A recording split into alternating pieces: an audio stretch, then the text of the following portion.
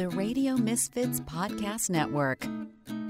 Welcome to Wine Women Radio, where we discuss what we're drinking and what's happening in the wine industry. Pour yourself a glass and enjoy the show.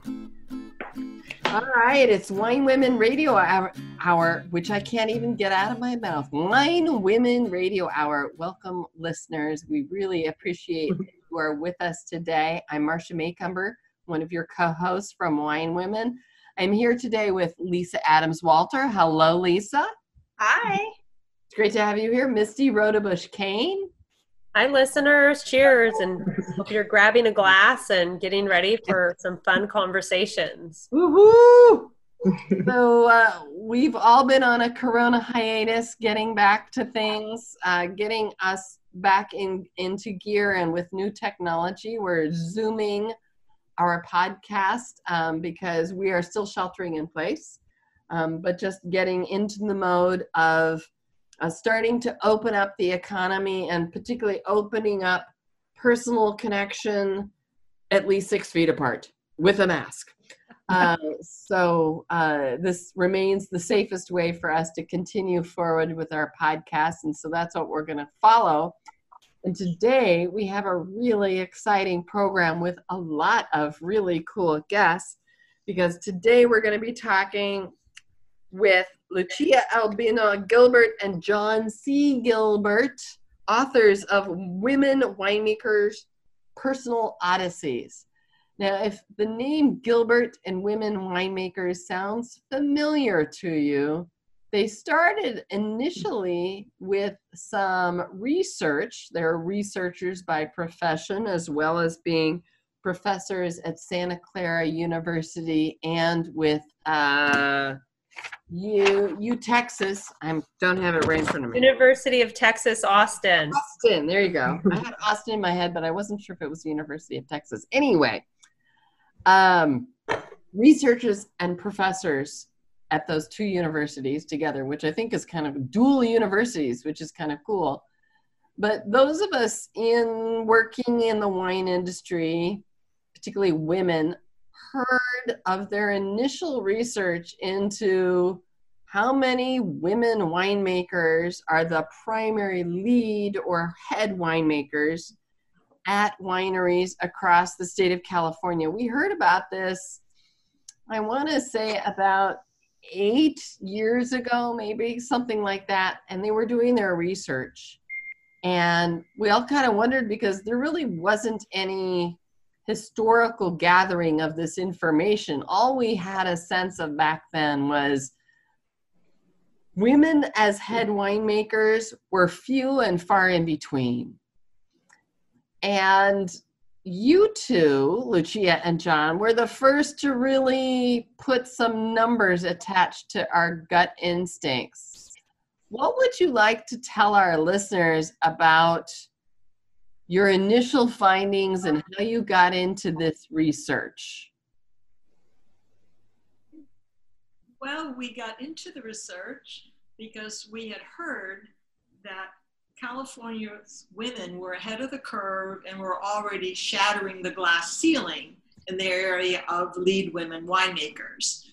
And because I have studied women in male-dominated fields my whole career, particularly women in science fields, applied science similar to winemaking, we thought this was wonderful, a wonderful chance to see how they did it, and so that we could share that information with other fields, especially different areas of engineering. And the long and short of it is we couldn't find very many. And so when we couldn't find any, we thought, are there any? And that led to our first very large study, really. We had to develop our own database and put into that database every winemaker, every winery in California. And then we literally just looked up and counted, or visited wineries, because sometimes it's hard to know who the lead winemaker is. And so that was an amazing study. It was picked up all over the world, which is nice. And I think just in itself was important, because it was a wake-up call for some of the industries, but I also think that it was confirming for women themselves because they knew there weren't that many women, and to be able to put a number to it, I think was helpful. So that led to our saying we need to have people know who these women are. So then we developed our extensive website on Women Winemakers of California, and every single woman that we could find was put on that website with a bio profile and connected to wherever she was crafting wine. And we keep that up to date. So we just updated it during the coronavirus when we had nothing else to do. So for our listeners who are going, oh my God, a resource database, first of all you have to do is go to womenwinemakers.com. That will take you immediately to the website. If you're on Facebook, you can go to Women Winemakers of California and Beyond in the search bar in Facebook, and that will send you to your web page on Facebook where you post updates on women who are currently enjoying some recognition or new developments. I think the thing that stood out to me in your initial research that got my attention was that you came to the conclusion that of the head winemakers in California, only 10% were women. That's a pretty small percentage when we're supposed to be equal. Were you surprised by your own findings, or did you kind of had a gut instinct that it was a fairly small number? Do you want to jump in, Jack? I would say we were surprised. We had really no idea how many women would be lead winemakers in the state, but we thought it would be higher than 10% because the information we had from UC Davis, for example, about enrollments in the enology and viticulture program were nearly 50-50 women and men. Right. So 10%. We were shocked. Was a low number for us. Right.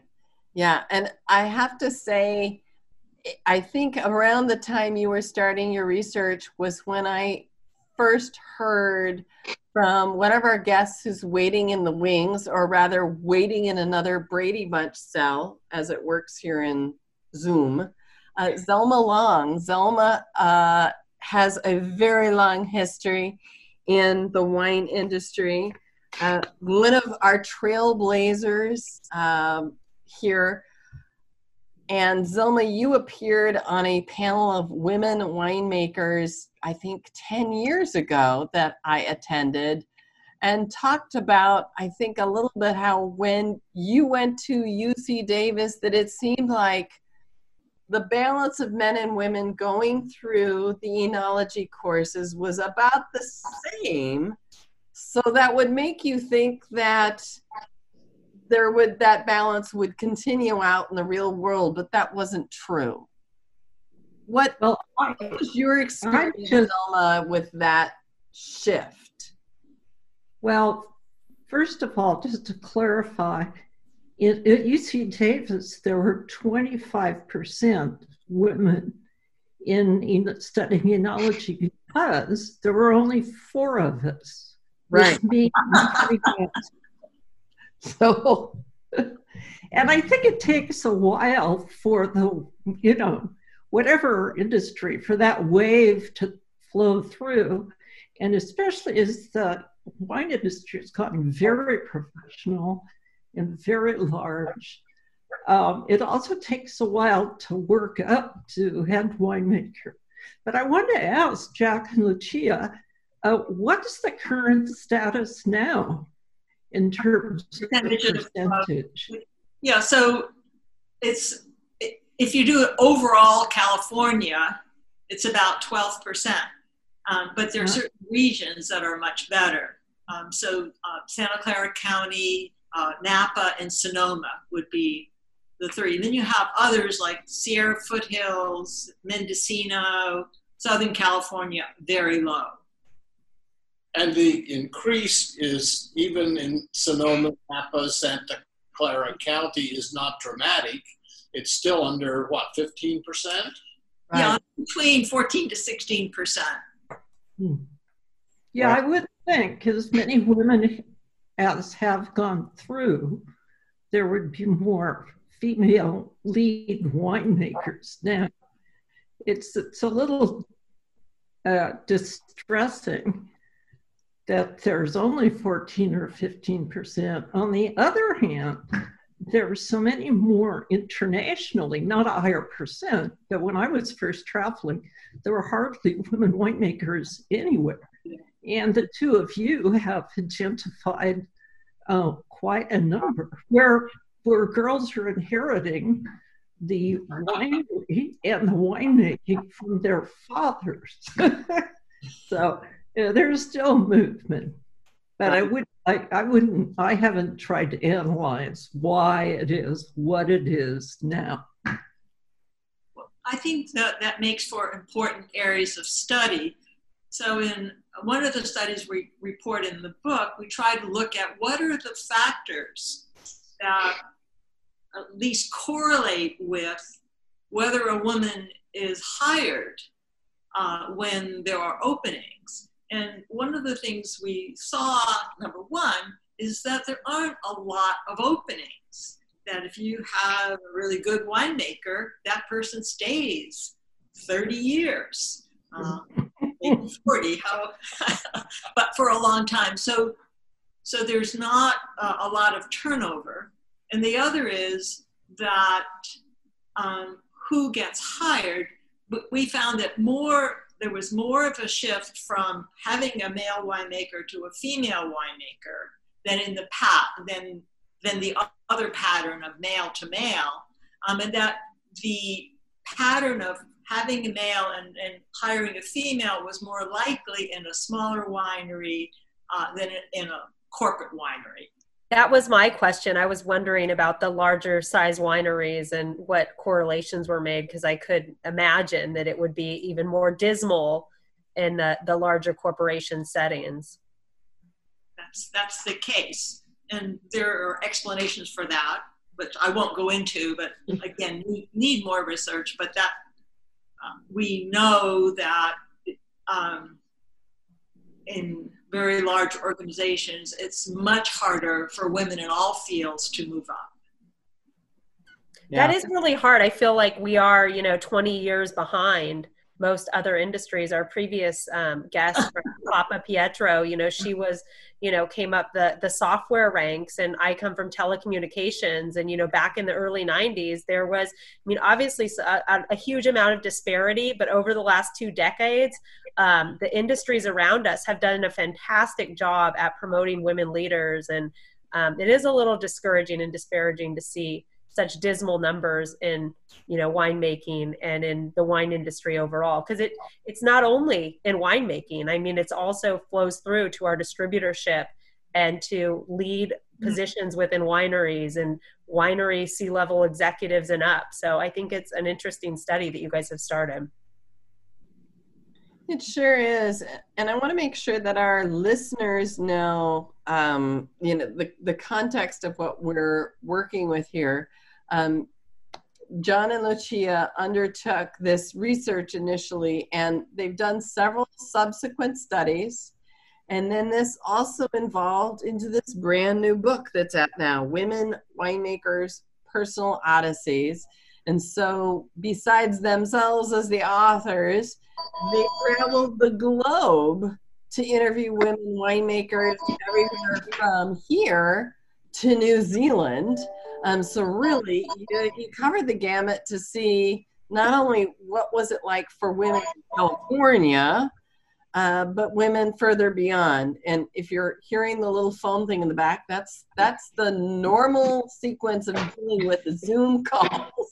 Sorry. Because we're all juggling more things now than we were before. So it's just understandable to deal with that. So we've got with us Other contributors to the book, Zelma Long, whom we've been talking with, wrote the foreword to this new book by the Gilberts. And then we also have interviewees who are depicted in the book. Shelley Raffanelli is with us. Hello, Shelley. Hello. Hello. And Lane Tanner. Say hello, Lane. Hi. Hi, there she is. Great. So I want to hear a little bit, because we've also got a nice generational change here across the boards from the women winemakers depicted in the book, about what some of your experiences were and maybe what you learned from Lucia and John during the interview process. Shelley, let me start with you for a second. What was the whole experience like about being interviewed for the book, and what stands out with you from a story point of view?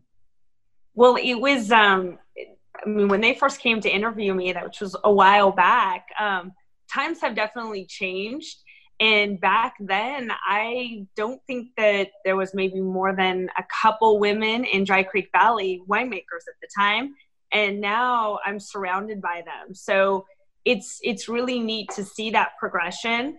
But it definitely, at the time when they were doing the interview with me, I was younger and just come on board and working still kind of under my dad.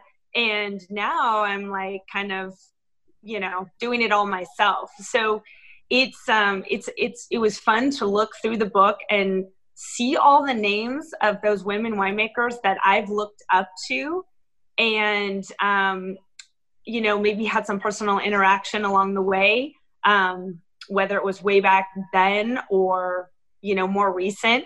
But it's just really interesting and I felt like there was more of a progression, but then reading the book, it was kind of shocking to see that there wasn't a higher percentage of us out there kind of at the head position of winemaker. So a real eye-opener.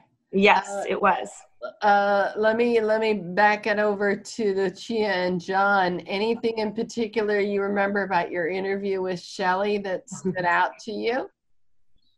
Well, yes. I mean, because we're also, I also wanted, it was quite a while back. It took us a while to decide how to focus the book because it was so much. And so I do want to mention that we started interviews with women saying, how did you know that you love wine? And I still have your answers written down. And then we wanted to know about career paths, because in order to have a career, you have to have a vision for yourselves. And how do you have a career path? And so the book is divided. After we do the Trailblazers in the first section of the book, the second section of the book is all women who entered the field after 1980. So they entered the field then and became the lead or head winemaker. And there were 4 career paths. The family career path, which Shelley followed, the sensory career path, which is what Ann Noble teaches, and I know Shelley took her class. I did. That was a great class. And the science pathway, which was what, you want to jump in? No, go ahead. Which Zelma took, in which which Zelma and Lane both took. And then there's the enology pathway, which I guess Zelma could have taken the enology pathway. When we interviewed Zelma, we didn't ask her about her pathway. We did that for women who entered the field after 1980. And so each of these chapters talks about women who followed that pathway and who are from different cultures. And so I don't know how you felt about this, but we paired Shelley with a woman, another wonderful young woman from Italy. And you two could be sisters. Yeah. And tried to talk about, how the cultural influences, yes, and the influences of the grandfathers and so forth on their career paths. And I don't know how you felt about that, and if you felt we took too many liberties. No, I mean, there's a lot of truth to that. I mean, I'm lucky I had the opportunity to step in the footsteps of my dad, my grandfather, my great grandmother. But yeah, I mean, family tradition, it all went in line. And yeah, being Italian, if you're familiar with that culture, I mean, they're pretty set in their ways. And my poor dad, he had 3 girls. So he didn't know how to deal with all of us. He's now accepting that, my sister and I are pretty much running the show. But it's not what tradition kind of dictates. So, yeah, but it is, I think he's accepted it now and he's kind of turned us loose. So hopefully that's a good thing. Bravo. Well done. Well, I want to ask our last guest that we haven't introduced, Lane Tanner. Thank you for being here, Lane.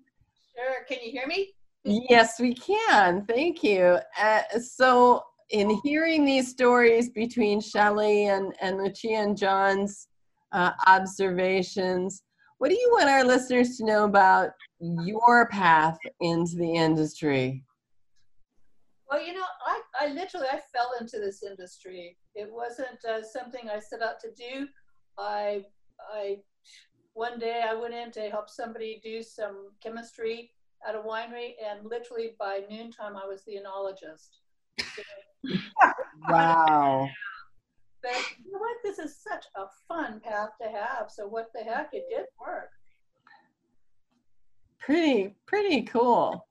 So yeah, amazing. And Lucia and John, I just want to check that Lane mic is working okay. Oh yeah, maybe be a little closer, Lane. It's a little challenging with the Zoom stuff because we're all using our own computers. I Zoom, so I'm a little nervous. Don't be nervous with us. We're almost entirely all girls here, so John gets to be an honorary girl for the moment. So almost all women in wine. So Lane, besides just kind of accidentally stumbling into this, once you made the decision to jump into this as your career, were there any particular moments where you're like, why is there such a lack of women going through this industry? Did that consciously hit you, or did you just kind of plow ahead? Well, I got into the industry in 1980, and I came from air and water pollution. I was a remote site field operator. That actually was a much more male-dominated situation than the wine industry. So it never occurred to me that, that there should be more women. Also back then, it was a real manual labor job. So your average woman, I was pretty stocky and strong, but I wouldn't say that job was for every woman out there, which, now we've got forklifts, we've got barrel racks, all that stuff. That wasn't as prevalent in 1980. So I wasn't shocked by the lack of women. It didn't really show up on my radar. One of our previous listeners also commented on, she has her own winery, and she commented on the forklifts. So even the forklift seats, she had trouble reaching the pedals. Right. And so she had to make her own adjustments so that she could move her racks and her barrels around. Yeah. Makes me think of childhood, putting telephone books on a dining room chair seat. So that you can sit up at the grown-ups table. Yeah. That type of thing. So obviously forklifts, for some reason, were not made for women to be at the grown-ups table, but everybody has adapted. Matter of fact, I want to go back to stories I've heard from Zelma's background, that you were told, you can't have a career in wine because, the equipment and the barrel, they're all too heavy. Women can't do this. Did you immediately just say to yourself, I'm ignoring this commentary, or did it kind of stick in your craw? When I started, I didn't really encounter that. My professors at Davis were really supportive. my fellow students' view is what they were very supportive. I got a job by chance at Robert Mondavi for Harvest. And it was just, I just didn't think about other women because I was so busy with what I was doing. And I really relate to what Lane said. It was really fun. You know, it was fascinating. I have a science background, so I had some idea of what was going on. Mike Gergich was my mentor, and he was the guy I worked for. And he had a wonderful, profound sense of taste and intuitive winemaking. You know, so winemaking is just really such an interesting business. It was great to have more women, but I hired a lot of women when I was at Robert Mondavi. And not because they were women, just because they were eager and anxious and qualified and hardworking and just terrific. Yeah. Bravo. Yeah, that's a great philosophy. You know, I love it to hear when people are hiring folks for the merit of their credentials and who they are in lieu of, you know, what sex they are, or, you know, all of these other factors. It's great to hear that. So what are you all seeing now as some of the differences? I think Shelley easily can be the newest one to the crowd here. Not to say anything negative about our other ladies who are guests, but let's just say you're more seasoned. You have more vintages in your background than Shelley, literally in your background. What are some of the changes that you're seeing that are shifting for women in the industry? And particularly, here's what I want to look at, and maybe the Doctors Gilbert can comment on this. We're up to 12% women winemakers in the head winemaker position now in the North Bay and Santa Clara. But I think we're still only at 4% of women who own their own winery and are their own winemakers, so they're vintner winemakers, much smaller percentage. Is the big difference between women being able to get ahead this access to money to start their own wineries? What do you all think? I don't think that 4% figure is correct. I've seen it several times, and I think it's taken from our research, and I tried to get a correction published, but it's not the sort of thing people pick up. Well, it's good now. So anyway, I don't think that percentage is correct. I'll send you separately where that number likely comes from. Okay. Definitely true, as lots of people have been working on this. It's harder for women to get funding, to get so on. That's certainly all true. I'm just questioning that 4% figure. Okay. All right. Shelley, you stepped into, a takeover position, so it's not the same for you. No, it takes, it's a big investment to start a winery. You definitely need to have your own funds or trying to get those funds to start it. But again, I was lucky because it was, a family-run business, and my parents were looking for the help. But it's a huge challenge. It's not easy to upstart something. You've got to have the fruit, you've got to have the equipment, and then you make the wine, but you're not releasing it right away. You've got to sit on it, and then you've got to market it and sell it. There's so many components to it. If I could, I would just love to make wine. That's all I want to do. It's all the other stuff that is, it's a little overwhelming. The selling, the marketing. I'm fortunate. I don't have to travel to sell the wine. If I do, it's fairly locally. But yeah, it's not just one job. I think you're doing multiple jobs if you want to start your own winery, and move forward with that. Okay. let's go around the room a little bit. Lane, what's your perspective on, women being able to own their own wineries? How difficult is it to move up in the ranks? You choose where you want to go with this. For me, once I got into the industry, I realized that just to be happy and healthy, I needed to do it all by myself. And so I started my own winery, and I was the only person that was there. So I did all of that, plus the sales and stuff. But the other thing we have to remember is in the 80s and early 90s, the winemaking was incredibly lucrative. It really was. It was a totally different beast. I mean, I made money. It was fun. Things have changed there too. So now, I kept my own winery for about 25 years, and then I just got out because there was no money to be had.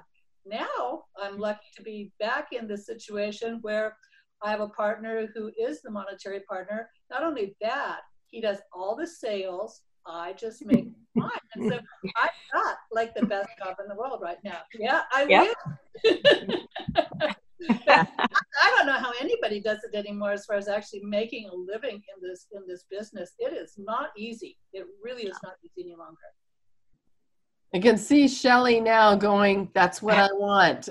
Yes. Well, and I always have to remind all our customers and stuff, it's farming first and foremost. I mean, winemaking is a little bit more of a controlled environment, but the whole farming aspect is, that's where it all starts. And that's a lot of uncontrolled things. We're fortunate because we have most of all our own land and fruit. And my husband's a vineyard manager, so I made sure that all works. It's truly a family situation. But yeah, that's a lot. There's a lot to be said with that, Lane. Yeah. Pillow talk about the vines. Oh, it's business talk 24/7 in our house. But we don't do a lot of talking at harvest because I'm the one who kind of decides when to pick the fruit. He wants to pick it now. I'm sitting there saying, I don't have tank space, wait.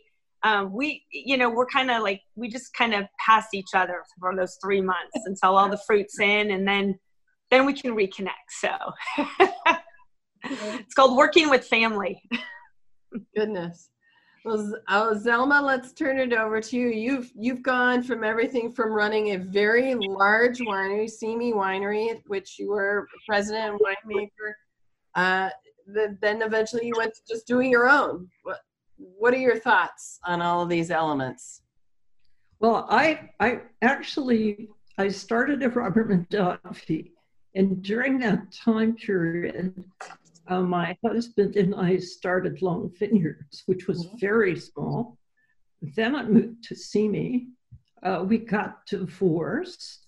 I remarried, and my husband and I started our winery that we run now in South Africa. Mm-hmm. There's a couple of things I was thinking and listening. One is,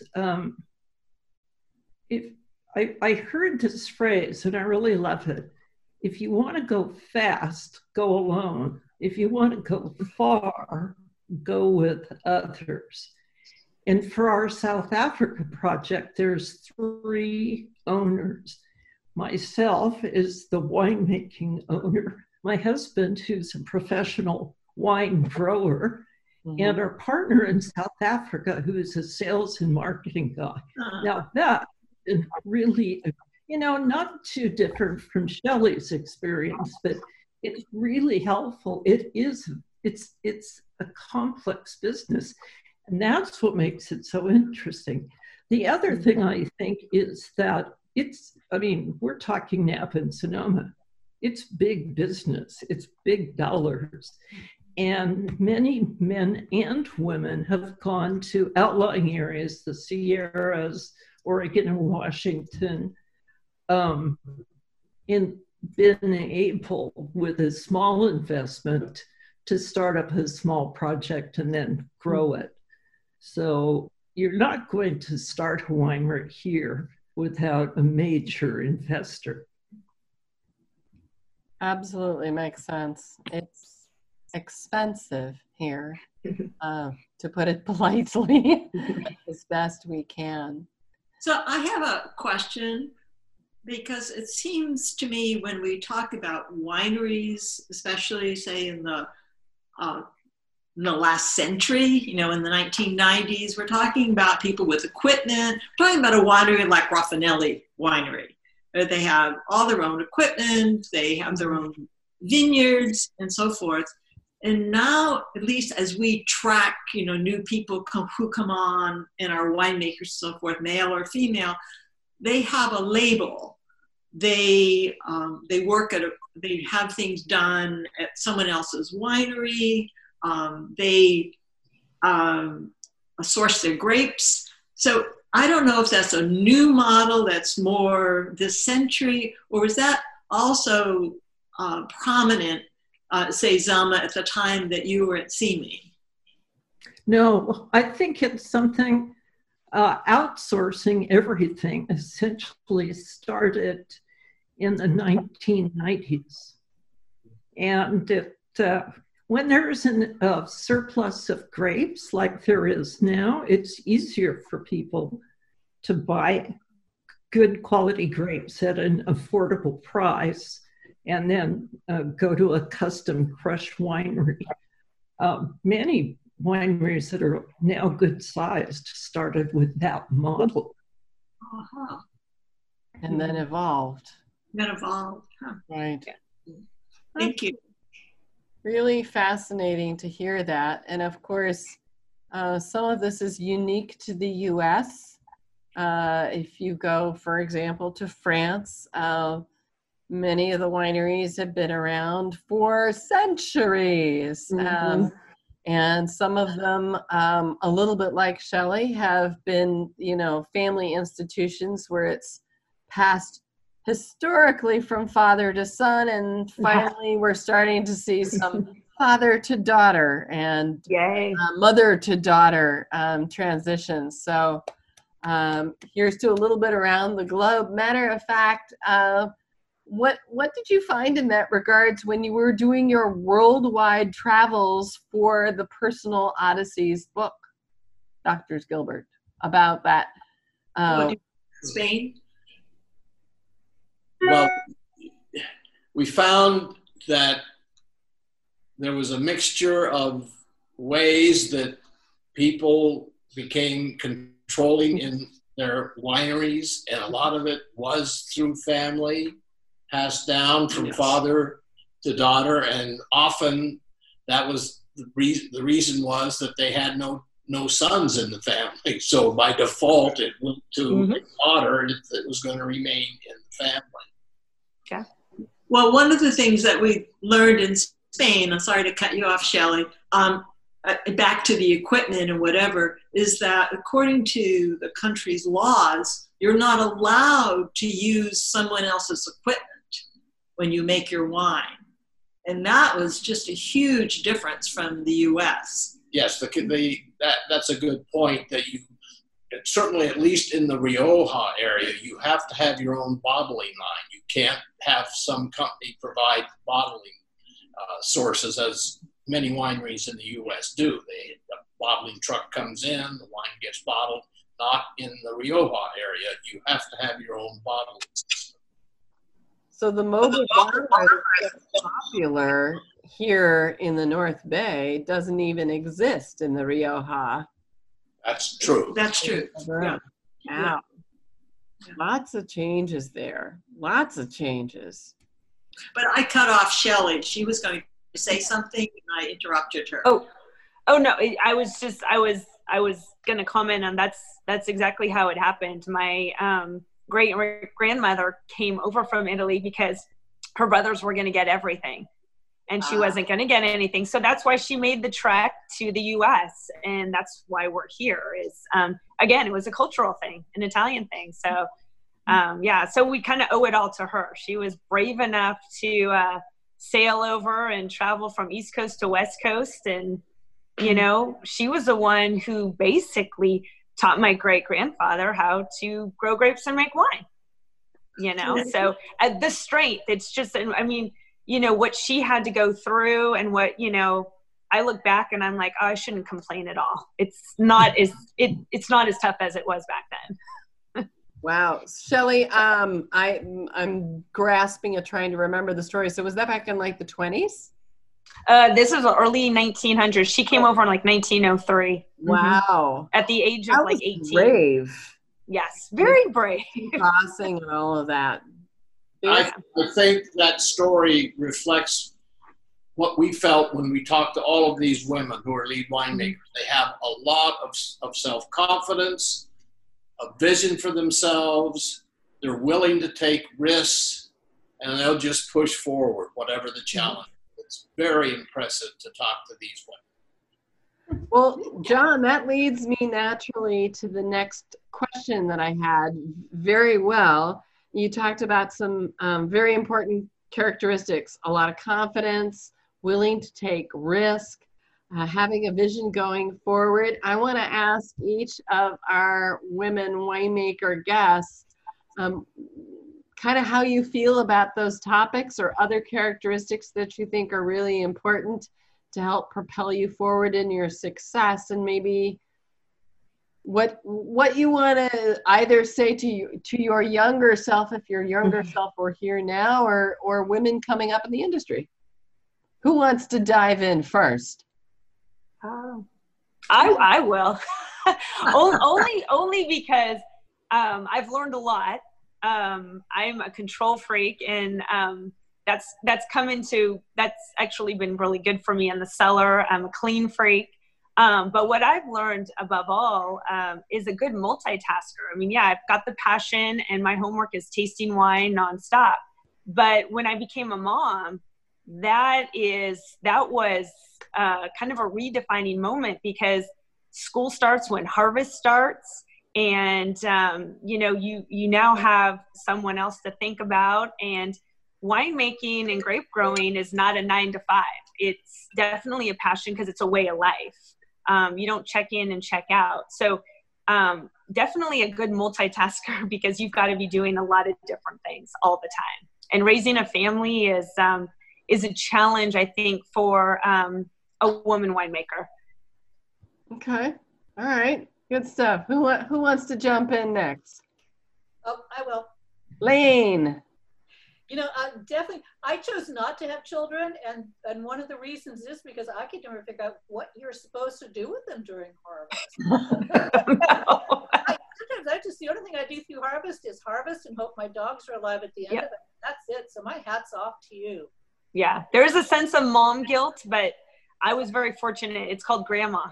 I can't survive without my mom, right? She was definitely there at harvest for everything. I mean, I hate to say this, but one of my big thoughts always was, if I had a wife, I would have had children.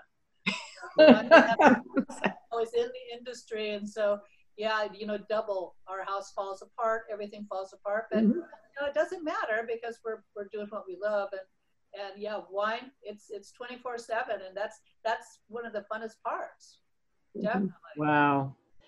Misty had to step out to, I think, take another call, and Misty has her own passel of children, and I've asked her about what it's been like homeschooling them and juggling her career as director of marketing for St. Superi during the shelter-in-place requirements. And she definitely said, without her dad, who had a teaching certificate at one time to help out, she'd be really sunk. And also, evidently, her daycare service was deemed essential services during the pandemic. So her youngest daughter, she's been able to take to daycare. She said, without these support systems, she never would have been able to have done her job during this whole period during the coronavirus pandemic. So I can definitely see, Lane, how you'd be going, how do you juggle all of this? It doesn't seem humanly possible. Yeah. Lisa, you've had your daughter home from college. I have, and that's been a big surprise. It's her freshman year, and literally her dorm room was moved out and recreated back in our home. And it's been challenging because neither of us anticipated it. And I have to really take a step back and remember that she left home and she's not the same person that she was when she left home. So that's been challenging, but it's actually been going pretty well. I think it's been I'll look back on it as some unexpected time with her in her young adulthood that I didn't anticipate that I would have. So it's been okay, but it has been challenging. And it is tough for women, just managing, I'm a single mom, so it is tough doing it on your own. I feel that pain. I can't even imagine having children and managing the harvest. It's bad enough on the PR side of the wine business, but that's something that would just be crazy with grapes coming in all times of the day and not knowing what day it's going to be or when it's going to start or end, and just months on end of that. It must be exhausting. Yes, definitely. There are quite a few women that I know that have kids, but normally, so they're working, they have children, they live, like Shelley, they live at the winery. So there may be somebody else, or they take their kids around with them, put them in school. Mary Edwards, I think, is a good example of a woman early on who had children and raised them. So but I think that to move up to a head winemaker position, it takes a lot of drive and desire and enjoyment, because if you don't get the enjoyment, the other things don't count. And possibly, maybe the short-term number of women as head winemakers is linked in some way to women having a family. So a young woman as an enologist thinking that she wants to work, but she wants a family, and she can't, at least at that time, go for the position with major responsibility. I mean, you could raise children and then go. Life is long. Yes. Well, that's very interesting, and that's actually one of the, I guess, themes that we try to counter in the book. Because if you look at the lead women winemakers in California, many of them have a family with children, and many have spouses, whatever. And I think that I don't know what the word is I'm looking for, but the theme was, women become enologists. And because they want flexibility, they want children, and so they'll stay there forever. There's no career path for them, and that they're perfectly happy with that because look what they get. They get their family. And we don't have to change anything about how we do things because they're perfectly happy. And I think that was more the case in the 80s and 90s than it is today. And there are a lot of changes today. First of all, laws have changed. We don't have as much sexual harassment. We still have it. We have work and family policy. We have all kinds of things. Plus, men are changing. And if you read through the book, and some of these women I know you've met because they're on the panel last year, I mean, their husbands are very much involved in rearing the children, getting that food on the table. They aren't the viticulturists of the family. So families make it work for if they want children or whatever. So I think that's a big change from 30 years ago. And I think personally, I think that's a really good change. It doesn't mean it's easy. And Shelley knows how hard it is. And she has a village. Yes, thankfully. Yes, but your passion is there. You have a vision. I've been to your winery a lot of times, and I just experience joy there. That's at least our feeling about it. Yeah, and just to add to that, it's like I work with my sister full time here too, and all of a sudden, like there's maybe a 5th generation coming on board. So that is such a motivating factor for us. Is like maybe our kids will want to join us in this industry at some point. So it's very motivating to be able to share that with them and expose them. Nice. I think that's cool. Shelley, I'm going to let you get that.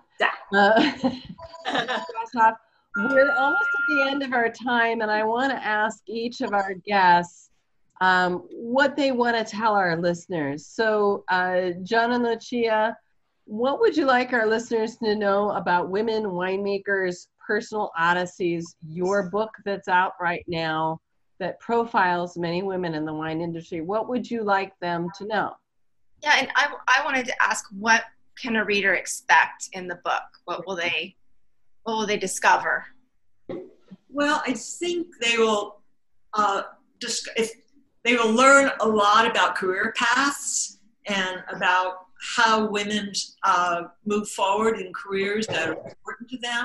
I think they'll also learn a lot about history and culture and how things change and don't change. Personally, we think it's a fascinating book, and it's gotten good reviews, but it's not for everyone. You know, if you're going to the book because you're looking for recipes and what's a winemaker's favorite wine and, you know, what did she last read, it's not that kind of a book. All right. Good to know. Thank you. Zelma, you're in the middle of, well, you're not the middle. I think you said you were at the end of working on your dissertation, right? I've completed it. Yeah, I've completed it. So I'm Dr. Long now. Oh, congratulations. Dr. Long. What would you like our listeners to know about you and your wine and maybe your dissertation, maybe not your dissertation, I don't know. Well, I would like to encourage women to work in the wine industry. A lot of the time I spent at CME was purchasing grapes and developing vineyards. And I fell in love with the relationship between the vine, where it grows, what the climate is, and the flavors that come. It's actually quite unusual to have a food that is preserved. And so the differences you see in different areas where wine is grown, you can compare those differences, where if you're trying to compare strawberries or cantaloupe or potatoes, it's harder. But it's incredibly deeply satisfying and very intellectually stimulating. And it is the essence of teamwork, because you just don't make wine by yourself. Woo-hoo. All right, that's a good note. How about you, Lane? What would you like our listeners to know? Well, I guess, back to that baby thing, my babies are my wines. When I'm in the cellar, I don't even let people top. I have to top my wines because I don't like other people touching my babies. But the nice thing about it is my babies are only a year or 2 years old when I get to release them into the world and really have new babies. So it is a very feminine thing, and it makes sense to have women in this type of work. There's no doubt about it. I think we bring something very unique to it, and something very feminine. I mean, gosh, for years in the early 80s and 90s, we weren't allowed to be feminine if we were winemakers. I was just like, no, if you're not macho, you can't be a winemaker. And it's so wonderful that now we can have femininity and winemaking together. And that's what I'd like to remind everybody. All right. I think that's a good message. How about you, Shelley? Well, I'd have to agree with both Lane and Zelma. And also, it's one of the most rewarding things to be able to make wine from the ground up and put your name on it, and then be able to share it with everyone, because ideally you want your wine to tell a story, and you want people to sit down and enjoy it, drink it, and be able to socialize and make that connection. So we're all about making that personal connection, people, letting them learn about the wines, and that's basically a really important part of it. All right, pretty cool. Lisa, How about you? We're just about closing it out. We've passed the hour mark. I don't know. What do you want to say as a closing comment? Oh, well, I just want to say that I think it's really commendable, and I have a lot of admiration for John and Lucia for embarking upon this research, because I think it's going to be an important benchmark for the future for women coming up in the industry. Some of my daughter's friends are actually going to school, freshmen entering, studying enology and viticulture right now. And it's exciting for me to see what's happening with these next generations. They're going to be looking to all of you and looking at the research, I'm sure, to kind of figure out what their plans are. So I can't wait to read the book. I haven't done that yet. And I want to remind our listeners, there's some really beautiful cover artwork involved with the book, and you can read on the website all about the history behind the illustration and the artist who did the illustration for the cover of the book and all that. A lot of really cool stuff. So John and Lucia Gilbert, thank you so much for being on the show. Zelma Long, long-time winemaker, thank you. Wade Tanner, also a longtime winemaker, and Shelley Raffanelli, thank you so much for being on the Wine Women Radio Hour. Really appreciate it. Thank you. Can I add one more thing? Can I add one more thing?